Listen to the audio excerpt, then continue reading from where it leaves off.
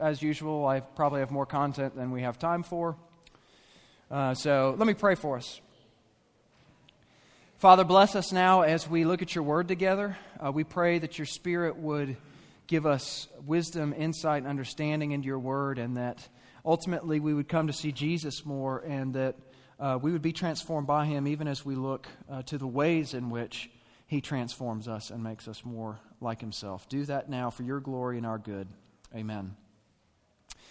Okay, quick review of where we were last week. We talked about one of the major reasons that we don't view the sacraments as something critical to the Christian life is due to our Gnostic tendencies. And Gnosticism is this ancient heresy that said really what you need to do is escape from your body. You would acquire some sort of knowledge. Greek word for knowledge is gnosis. So you'd acquire some sort of knowledge which would then enable you to be freed from the physical realities of the world. And so we carry on some of these tendencies to think that there's really no way that Jesus could give us himself through physical objects. Okay, so we struggle sometimes with thinking, what are we doing in the Lord's Supper? How could water and baptism be significant? And so that's part of the struggle we have in looking at the sacraments. One of the things that we talked about that was so important as an antidote to that is Jesus himself, the one who is God and took on physical flesh, the one who now is embodied, is in a physical, resurrected, glorified body. We talked some about how the creation was good, and that the whole world will be made new in the end. There will be a physical new creation. We talked just briefly about how we wanted to answer the question last week, what are the sacraments? We said the baptism and Lord's Supper. And then I have two quotes there from the Westminster Standards, which are our doctrinal standards. There on the sheet for you. What is a sacrament? A sacrament's a holy ordinance instituted by Christ, wherein by sensible signs Christ and the benefits of the new covenant are represented, sealed, and applied to believers. And then from the Confession of Faith, chapter 27, paragraph 1, sacraments are holy signs and seals of the covenant of grace. They were directly instituted by God to represent Christ and his benefits and to confirm our relationship to him. They're also intended to make a visible distinction between those who belong to the church and the rest of the world, and solemnly to bind Christians to the service of God in Christ according to his word. So that's where we were last week. We answered the question, what are sacraments? The second question that we didn't get to that we'll deal with right now is, how do the sacraments work? Excuse me. What we did say we went through two misconceptions of how they don't work, okay? Somebody said I say okay a lot. I'm getting that out publicly right now so that you can shame me for my vocal pauses. And I can have some accountability so I don't keep saying that. Somebody who listened to a recording. Okay. Two ways that the sacraments don't work. One is this sort of automatic, mechanical, magic blessing sort of view that just by virtue of doing this thing, these spiritual blessings are conveyed. Independent of God's blessing, independent of the Spirit's work, they just sort of happen. That's one mistaken view, that it's an automatic sort of thing. The second, probably more common view that we would be prone to fall into is one of a symbolic, memorial, empty sign view. What this view says is that really all the sacraments are these pictures that are to stir up some sort of devotional thoughts within us. But that's really all they are. They're just pictures of something. They don't convey anything other than just a physical representation of some sort of spiritual reality. And there are two forms of that. Sacraments are mere devotional aids, or sacraments are merely how to give testimony to our faith. So those are ways in which we wrongly understand how sacraments work. What we said is we needed to ask the question, does God really do something in the sacraments or not? And the Reformed, and obviously based on what we're saying, what we would say is the biblical answer is yes, God does do something through the sacraments. So how? How do they do that? Great quote here from Leonard van der Zee. This is how he articulates the way the sacraments work. The sacraments operate, 1, by the power of the Holy Spirit, 2, through physical elements, 3, when united with the Word, and 4, when received in faith. So we'll briefly look at each of these. First, we receive Christ in the sacraments through the work of the Holy Spirit. Here's how the Heidelberg Catechism talks about this. It is by faith alone that we share in Christ and all his blessings. Where then does that faith come from? Here's their answer. The Holy Spirit produces it in our hearts by the preaching of the Holy Gospel. No issues with that, right? And confirms it through our use of the Holy Sacraments. So what's important to recognize is that this really is just bread and just wine. When we baptize a baby or an adult, it is just water that we're using. However, what we believe to be occurring is that the Holy Spirit uses these physical elements and actually does accomplish his work in and through them. So it's the work of the Holy Spirit. Secondly, we receive Christ in the sacraments through physical elements and ritual actions. Here's another quote from Van der Zee. As the Word brings us Christ for our faith to grasp through hearing, so the sacraments bring us Christ for our faith to grasp through seeing and tasting and touching. Both Word and sacrament bring Christ to our souls by faith through the Holy Spirit. But in the sacraments, we get Christ in a way that is particularly suited to our humanity. We get Christ through water, bread, and wine. So we receive the same Christ in the sacraments that we receive through the preaching of the Word. It's not as though there's a different Jesus or a different Christ. But we receive him differently, in a different manner. Rather than through the proclaimed Word, it's through these ritual actions with water, bread, and wine. Thirdly, we receive Christ in the sacraments when these physical elements are joined to the Word. This is a simple but really important point that the Reformers were really big on. Without the explanation of the Word, then they really are just bare signs. Without the words of institution, these remain just bread and wine. So the physical elements are joined with the proclamation of the Word. That's one of the reasons that one of the big emphases of the Reformation was that Word and sacrament always go together. Fourthly, we receive Christ in the sacraments through faith. So it's the same Christ, as I said, that we receive in the preaching of the Word, but we receive him differently. Yet in both cases, it is through faith by which we receive Christ. So a quote here from, this is actually Robert Bruce, but he's quoted in Van der Zee's book. Do you ask what a new thing we get in the sacrament? I say we get Christ better than we did before. We get a better grip of Christ now. That same thing that you possess by the hearing of the Word, you possess now more largely. For by the sacrament my faith is nourished. The bounds of my soul are enlarged, and so when I had but a little grip of Christ before, as it were betwixt my finger and my thumb, now I get him in my whole hand.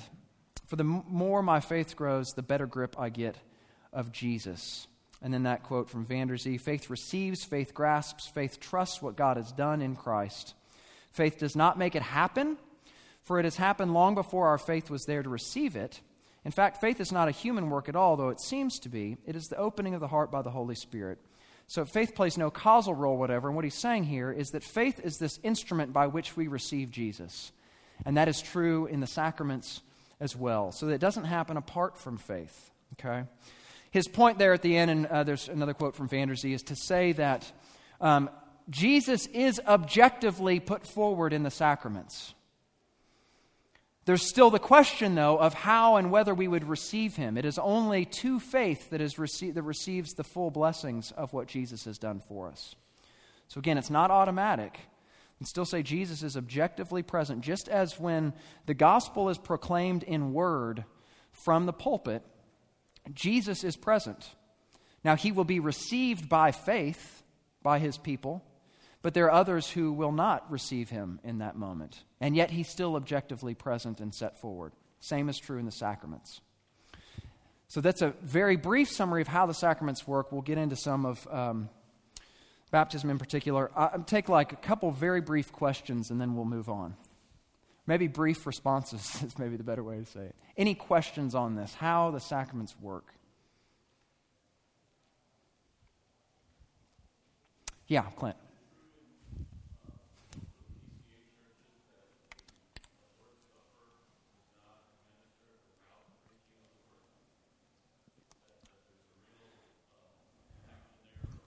Yeah, no, I don't know. I've never had, it shouldn't, the question was, are there PCA churches in which the proclamation of the word is not accompanied by the sacrament, when the sacrament might be administered without the proclamation of the word? There shouldn't be. And I've never been present in one. It's a strong tie between word and sacrament, and I think you'd be hard-pressed to find any Reformed church that would do that. So, okay, baptism then.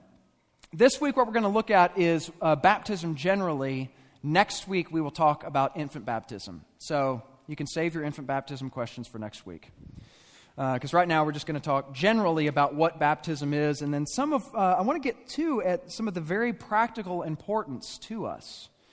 And maybe I think last week I didn't do as good a job of that. It was a little more theoretical and explanation of theology, but these things are so intimately practical and important for us.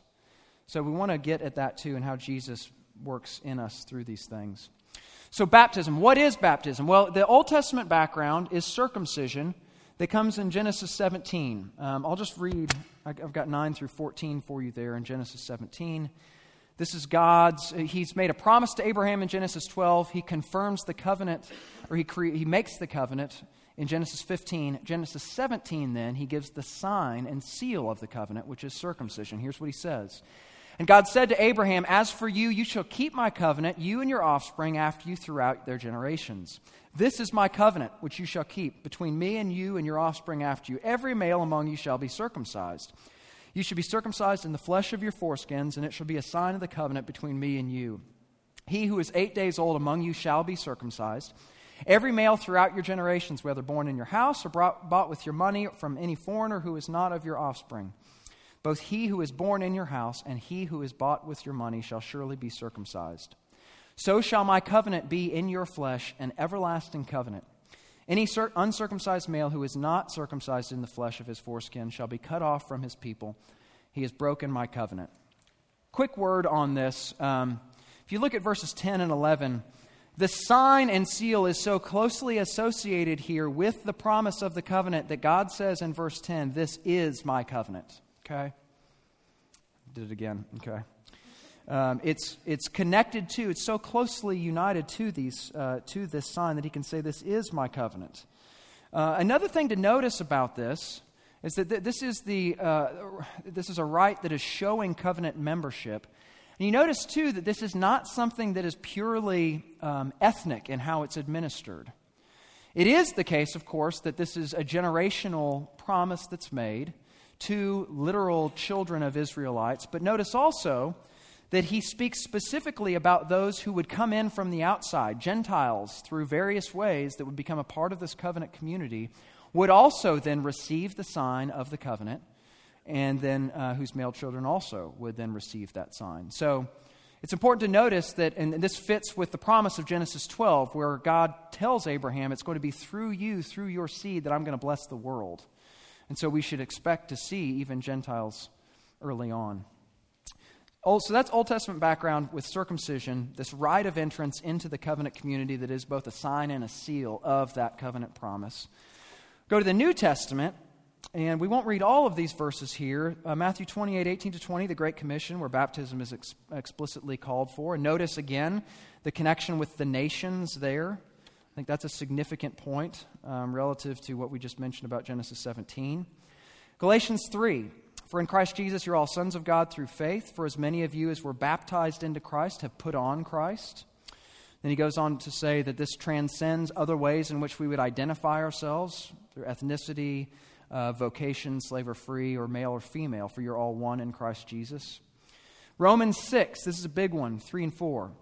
"Do you not know that all of us who have been baptized into Christ Jesus were baptized into his death? We were buried, therefore, with him by baptism into death, in order that just as Christ was raised from the dead by the glory of the Father, we too might walk in newness of life." And then Colossians 2, "For in him also you were circumcised with a circumcision made without hands, by putting off the body of the flesh, by the circumcision of Christ," ultimately referring to his death, "having been buried with him in baptism, in which you were also raised with him through faith in the powerful working of God who raised him from the dead." So there's this connection here between circumcision and baptism. In the way in which circumcision was related to the covenant with Abraham, so baptism is related to the new covenant. Okay?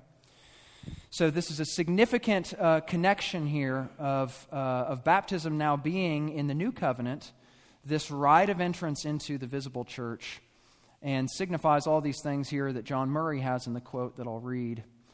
He says, baptism signifies union with Christ in his death, burial, and resurrection. It's because believers are united to Christ in the efficacy of his death and the power of his resurrection and the fellowship of his grace that they are one body. They're united to Christ and therefore to one another.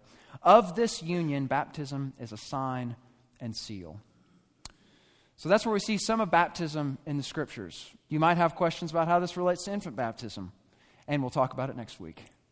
But those are a lot of the chief passages in the New Testament that speak specifically of baptism.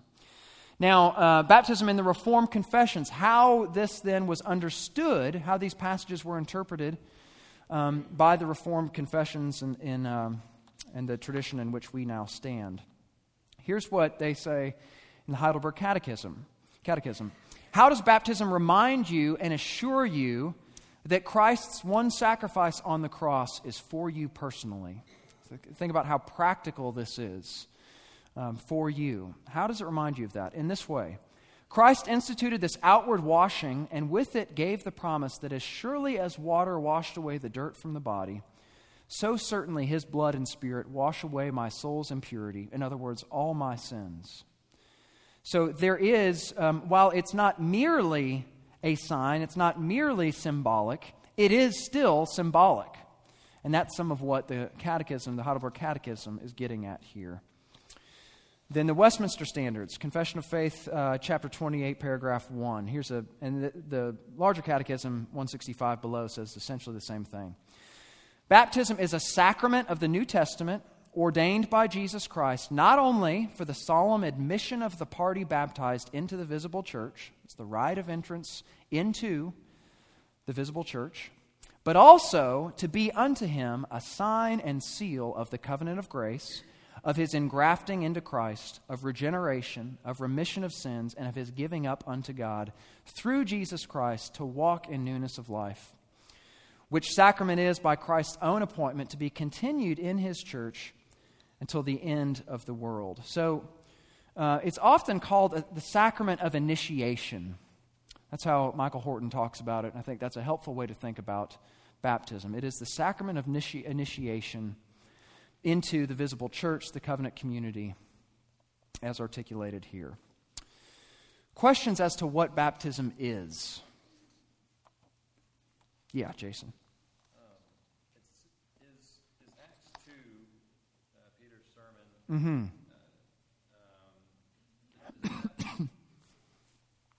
I see all through that, a coincidence with the pouring out of the Holy Spirit. So Yeah. The Spirit comes on them, and they have the tongues, and they reference Old Testament pouring out of the Holy Spirit, and Mm-hmm. be baptized and receive the Holy Spirit. Does that make baptism primarily a coincidence with receiving the Spirit? Widely. Right, yeah. Jason's question was, given Peter's sermon in Acts 2, specifically 38 to 40, where Peter says his promises for you, for your children, for all who are far off, and he's just said repent and be baptized, and it's at Pentecost, which is the outpouring of the Spirit. So Jason's question is baptism in general the time in which one would receive the gift of the Holy Spirit due to its association with the outpouring of the Holy Spirit? That's the question. Okay. I would say that... Or is there significance to the timing of that? Yeah, yes. One thing about the timing of it, there's something that we get... We get a lot... We can get in a lot of muddy, murky waters when we start looking to Pentecost to be normative for the church. That's something that is what we would say is redemptive historically unique that's happening. This is the outpouring of the Spirit on the church. In a way that's given, in the manner it's given is the first time that it's been given in that way, and it's creating the church, lots of different things happening. So in general, we need to be careful of that. Because of that, too, where there is the pattern there of I'm believing and then I'm being baptized, which is still the pattern that we recognize for adult converts today.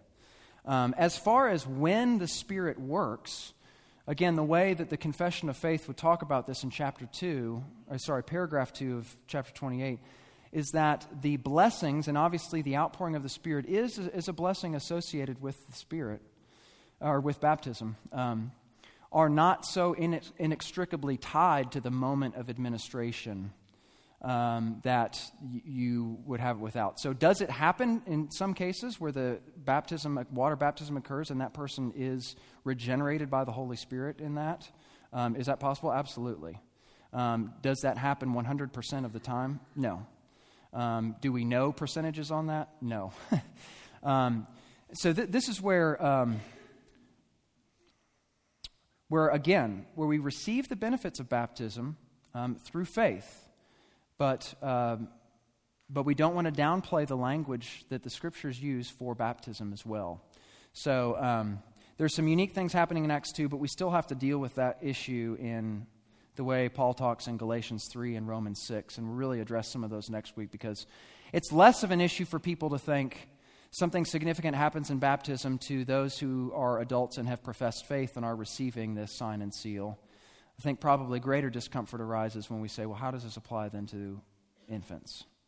So we'll talk some about that next week. John, were you raising your hand? Yeah. What did you say, or not say, maybe about Old Testament circumcision being met with faith or not faith? Yeah, I'll give a quick answer to this because we'll talk next week. There is this repeated call, particularly in Deuteronomy, to be circumcised of heart. There's a continual call where you've received this outward sign and seal that corresponds to the covenant with Abraham, as baptism corresponds to the covenant, to the new covenant. And it's a promise coming to this person, this child, and the continual call is to continue to believe that promise, and that your heart would then be circumcised as well. So the benefits received there were to faith, just as they are in baptism now. Yes, Andrew. Okay. Okay.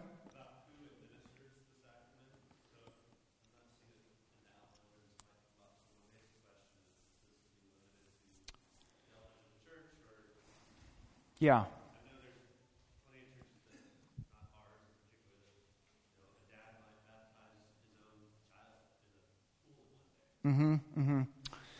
Yeah. Andrew's question was, who should administer? And this gets back to the significance of word. A few things. One is that one is to see the connection between word and sacrament. So in our denomination, ministers of the word are those who administer sacraments because of the close relationship between the two.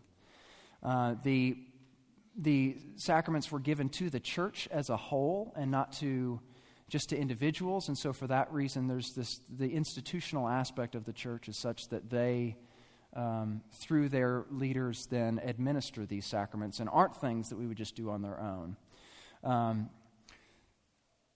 That said, that's not to... There are unique circumstances and things like that where there are what we would say irregularities that don't invalidate the reality. But yes, given to the church, administered through ministers of the church. Yeah. We might need to end up taking this. We can talk afterwards some, but go ahead.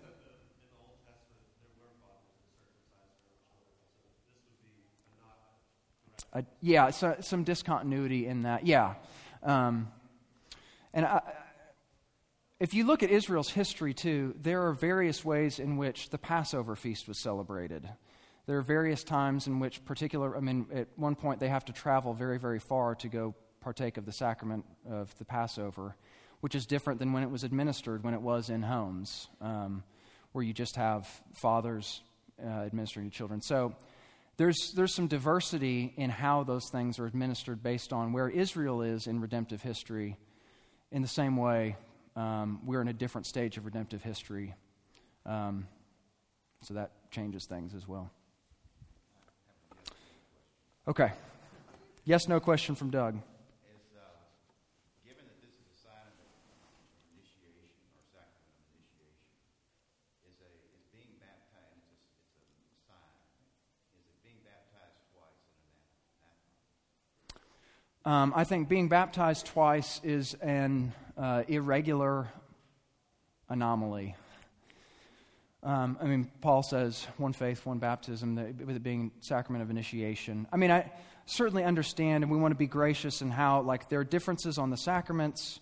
These are not differences that are determining whether a person is a Christian or not, whether it's not one of those questions. So obviously, there are cases where people have been rebaptized because they think of baptism primarily as a profession of faith or a sign of my profession of faith. And so therefore, now I must do it because I believe now, and maybe I was baptized earlier and I didn't believe. So what we said last week is that a baptism, or that the sacraments in general, as being covenant signs and seals that point first and testify not to the presence of faith, but to the promise of God in this covenant. Then it's not a bearing witness to a profession of faith. It's bearing witness to the promise of God. And so we'd say, there's not a reason to be baptized more than once. Okay, let me move on to what does baptism do. If you got further questions, please feel free to email me or grab me afterwards. I know there are plenty of huge questions that we have to move quickly through. But there is an avenue to talk about them. Just not here. What does baptism do? Here are some things that I want us to see as being very practical benefits of how our baptism works, how Jesus continues to use it in our lives. Baptism signifies and seals union with Christ, which gives us a new identity. Romans 6, 3, and 4. What's so important about this, too, and we could have quoted Galatians 3 here as well, but there is a new identity that is yours when you have the name of the Father, Son, and Holy Spirit placed upon you. Dr. Sinclair Ferguson says that the whole of the Christian life can be subsumed under baptism in that naming ceremony because of all the significance of having this new identity in which you are now united to Jesus, and that changes all of your relationships. What fundamentally defines you now, as Paul says in Galatians 3, is not your ethnicity, it's not your vocation, it's not even whether you're a male or female primarily. Those are not abrogated, those distinctions aren't done away with. Obviously, we're still male or female, obviously we're still a particular ethnicity, but what fundamentally defines you is your union with Jesus. Jesus defines you. You have a new identity, and that comes through baptism. So that's one aspect. Baptism signifies and seals forgiveness of sins. This is Acts 2. We could have also quoted this for the outpouring of the Spirit. Signifies and seals new birth. Signifies and seals adoption. Galatians 3. Signifies and seals resurrection. That same passage in Romans 6 and then Colossians 2. And then, this is another important practical one. It marks the entrance into God's family. And so we can talk about a new identity personally, and that who you are is now fundamentally defined by Jesus. But you have a new corporate identity too, in that your family is now this church, this body into which you were baptized. And so baptism emphasizes this unity of the church, and that when you profess faith, when you are united to Jesus, you are immediately we're united to one another as well. And so baptism emphasizes that unity, and it emphasizes the community of the church as well. You think of the significance of the vow that we as a church take when we baptize a baby. And the initial vows go to the parents, the final question goes to the congregation, where we make a promise before God to assist these parents in raising this child in the nurture and admonition of the Lord. And of course, Paul has many references in the New Testament to the church as God's family. And this can push back on some tendencies, I think, that we can have even to raise up the nuclear family, the biological family, to a level beyond that which the New Testament does. This is very important. Here's how Jamie Smith says this. What counts most as family is not the closed nuclear unit that is so often idolized as the family. Instead, the church constitutes our first family, which is both a challenge and a blessing. On the one hand, it challenges yet another sphere of, that should be rabid, not rabbit. It's got some real issues. Yeah, those rabbits, they do whatever they want. So autonomous.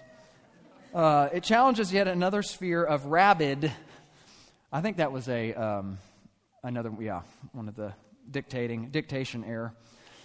Sphere of rabid autonomy and late modernity, the privacy of the family. On the other hand, it comes as a welcome relief. We don't have to raise these kids on our own.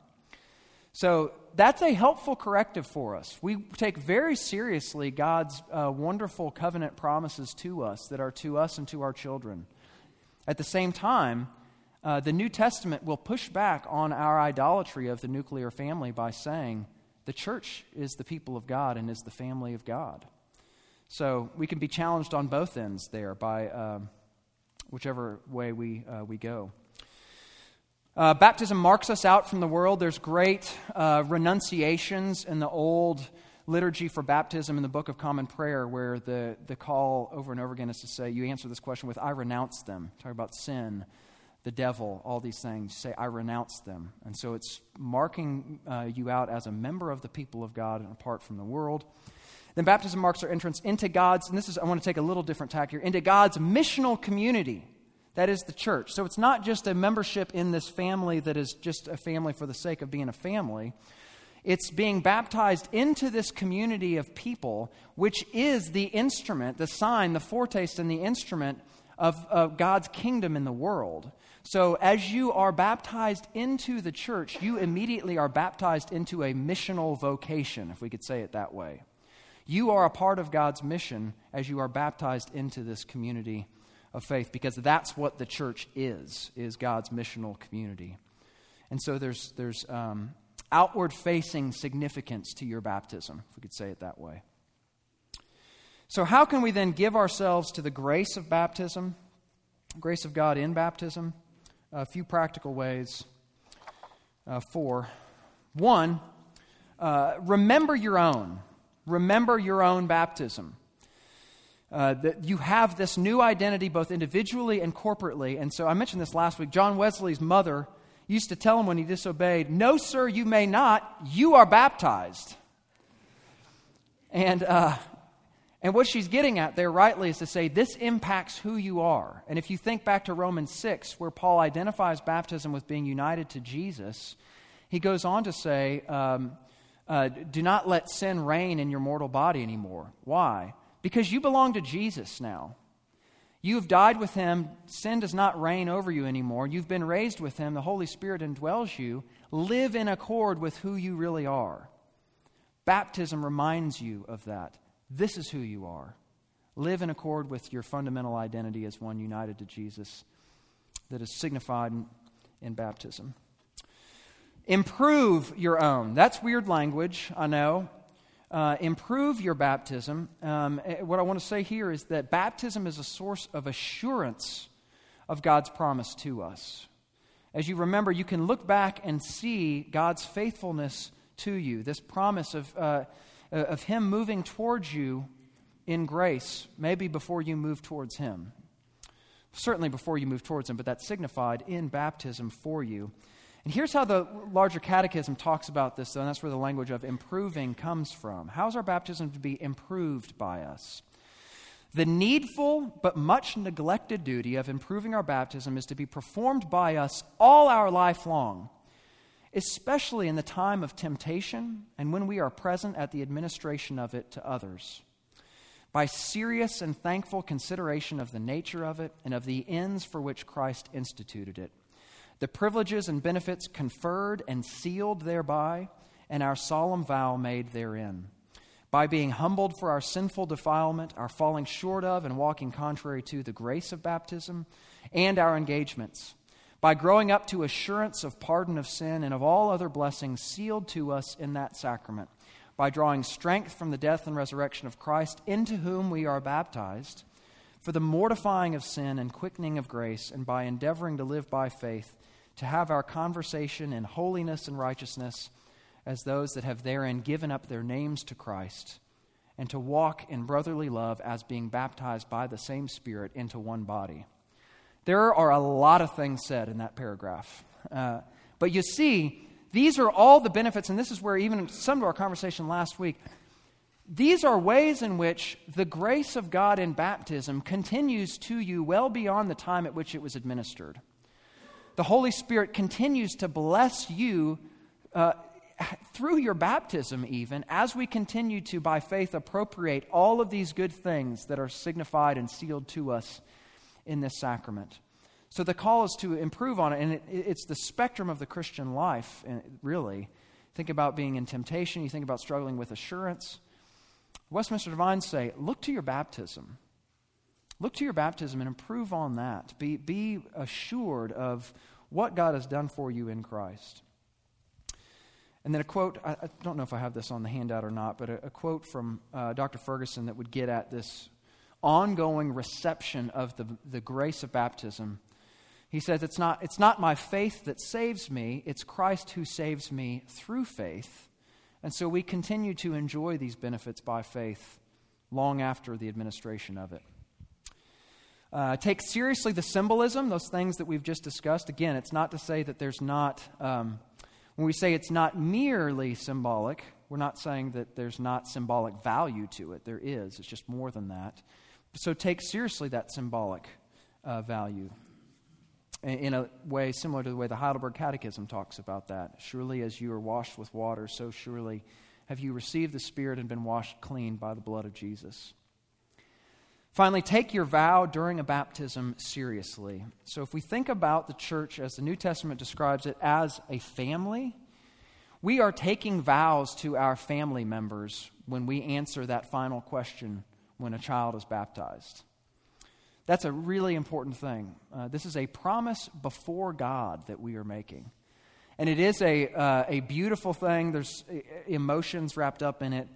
What we have to fight against is allowing the legitimate sentimentality of the moment to overshadow the seriousness of what's occurring.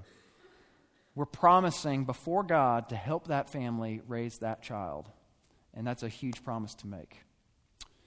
Again, further reading, Mysteries of God and Means of Grace, where I got took that from Horton for the title of this class. It's the name of the article that's listed there. I'd recommend that in particular as a great article-length summary of what sacraments are, how they function, what baptism is, and then Lord's Supper as well. We have, excuse me, we've got maybe a time for one question or two. Yes, Max.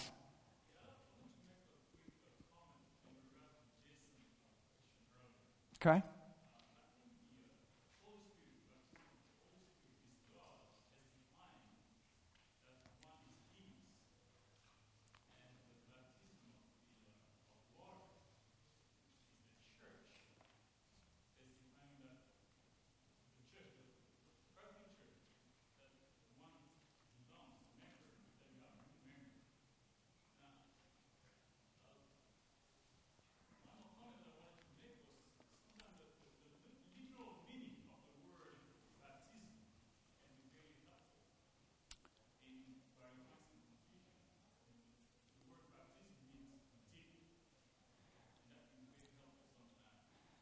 Yeah, I have to just disagree with the last part, because there are all sorts of lexical studies that have been done to try and determine what baptizein means. And in the end, you end up really having to say, it means to baptize. There are instances in which there are different things happening with water, and so some have said it means to immerse. Some have said it means to dip. Some say it means to wash. And so the lexical argument there is one that we don't have strong footing on which to stand. That is one understanding of the baptism of the Spirit. I think that they're much more closely related as to how and when we receive the Spirit. Any other questions? Just one thing about it being associated with the Spirit. We do every time say, you see your child's need of the cleansing blood of Jesus Christ and the renewing grace of the Holy Spirit. So it's meant to symbolize the cleansing of His blood and the cleansing of the Spirit. We do think that if it's going to be associated with the Spirit, it needs to be poured, because you're never dipped in the Spirit. That's a symbol of the ground, and it takes the symbol away of the Spirit, really. And it's fine if that's your view, but you just have to know in immersion there's no symbol of Spirit. It's a symbol of ground. So that's one reason that we do what we do. Yeah, with Acts 2, yeah. Reflect the view that the Baptist view goes with justification, which would be that not really emphasizing the spiritual thing, whereas sanctification includes the work of the Spirit as we go on in the Christian life. And so, I don't know the answer to that. You'd have to ask one who's more familiar with the Baptist perspective on baptism. The question was, is that then reflective of why, with a Baptist associating baptism as one of being justification rather than, and being entrance into the Christian life, rather than being an ongoing benefit of sanctification like pouring? And does that have to do with the mode? And I don't know the answer to that as to whether that's the reason why. We can talk, mode is a kind of a hotbed question. I'll say quickly, Romans 6, many will point there and say this is where immersion is found. What's actually being symbolized there is not just death, for the 2 points. One is not just death being symbolized. Paul says it's about resurrection as well. And the way that people were buried in the first century was not in the ground. It was actually in a tomb in the side. So the symbolism where we think of down and up is not symbolism of being entombed in first century. And the other thing is to say it's the association of all of the blessings of being united to Christ and not merely with one aspect of it. And so it is due to Acts 2 that our practice is one of pouring. There are some who look to sprinkling as the cleansing blood of Jesus as the reason then that they would sprinkle. We don't need to get into modes or debate about mode. If anybody wants to talk about that, I'm happy to talk more. We got to stop right now. It's 10 till. All right, let me pray for us. Father, thank you for your grace to us. Thank you that in Christ we have a new identity, both individually and corporately. Thank you for the outpouring of your Spirit. Thank you, Lord, that all these things are signified and sealed by and in our baptism. We pray, Lord, that we would magnify the importance and significance of this, and that we would continue to be transformed by you and your Spirit as a benefit of our baptism. And we pray in Christ's name, amen.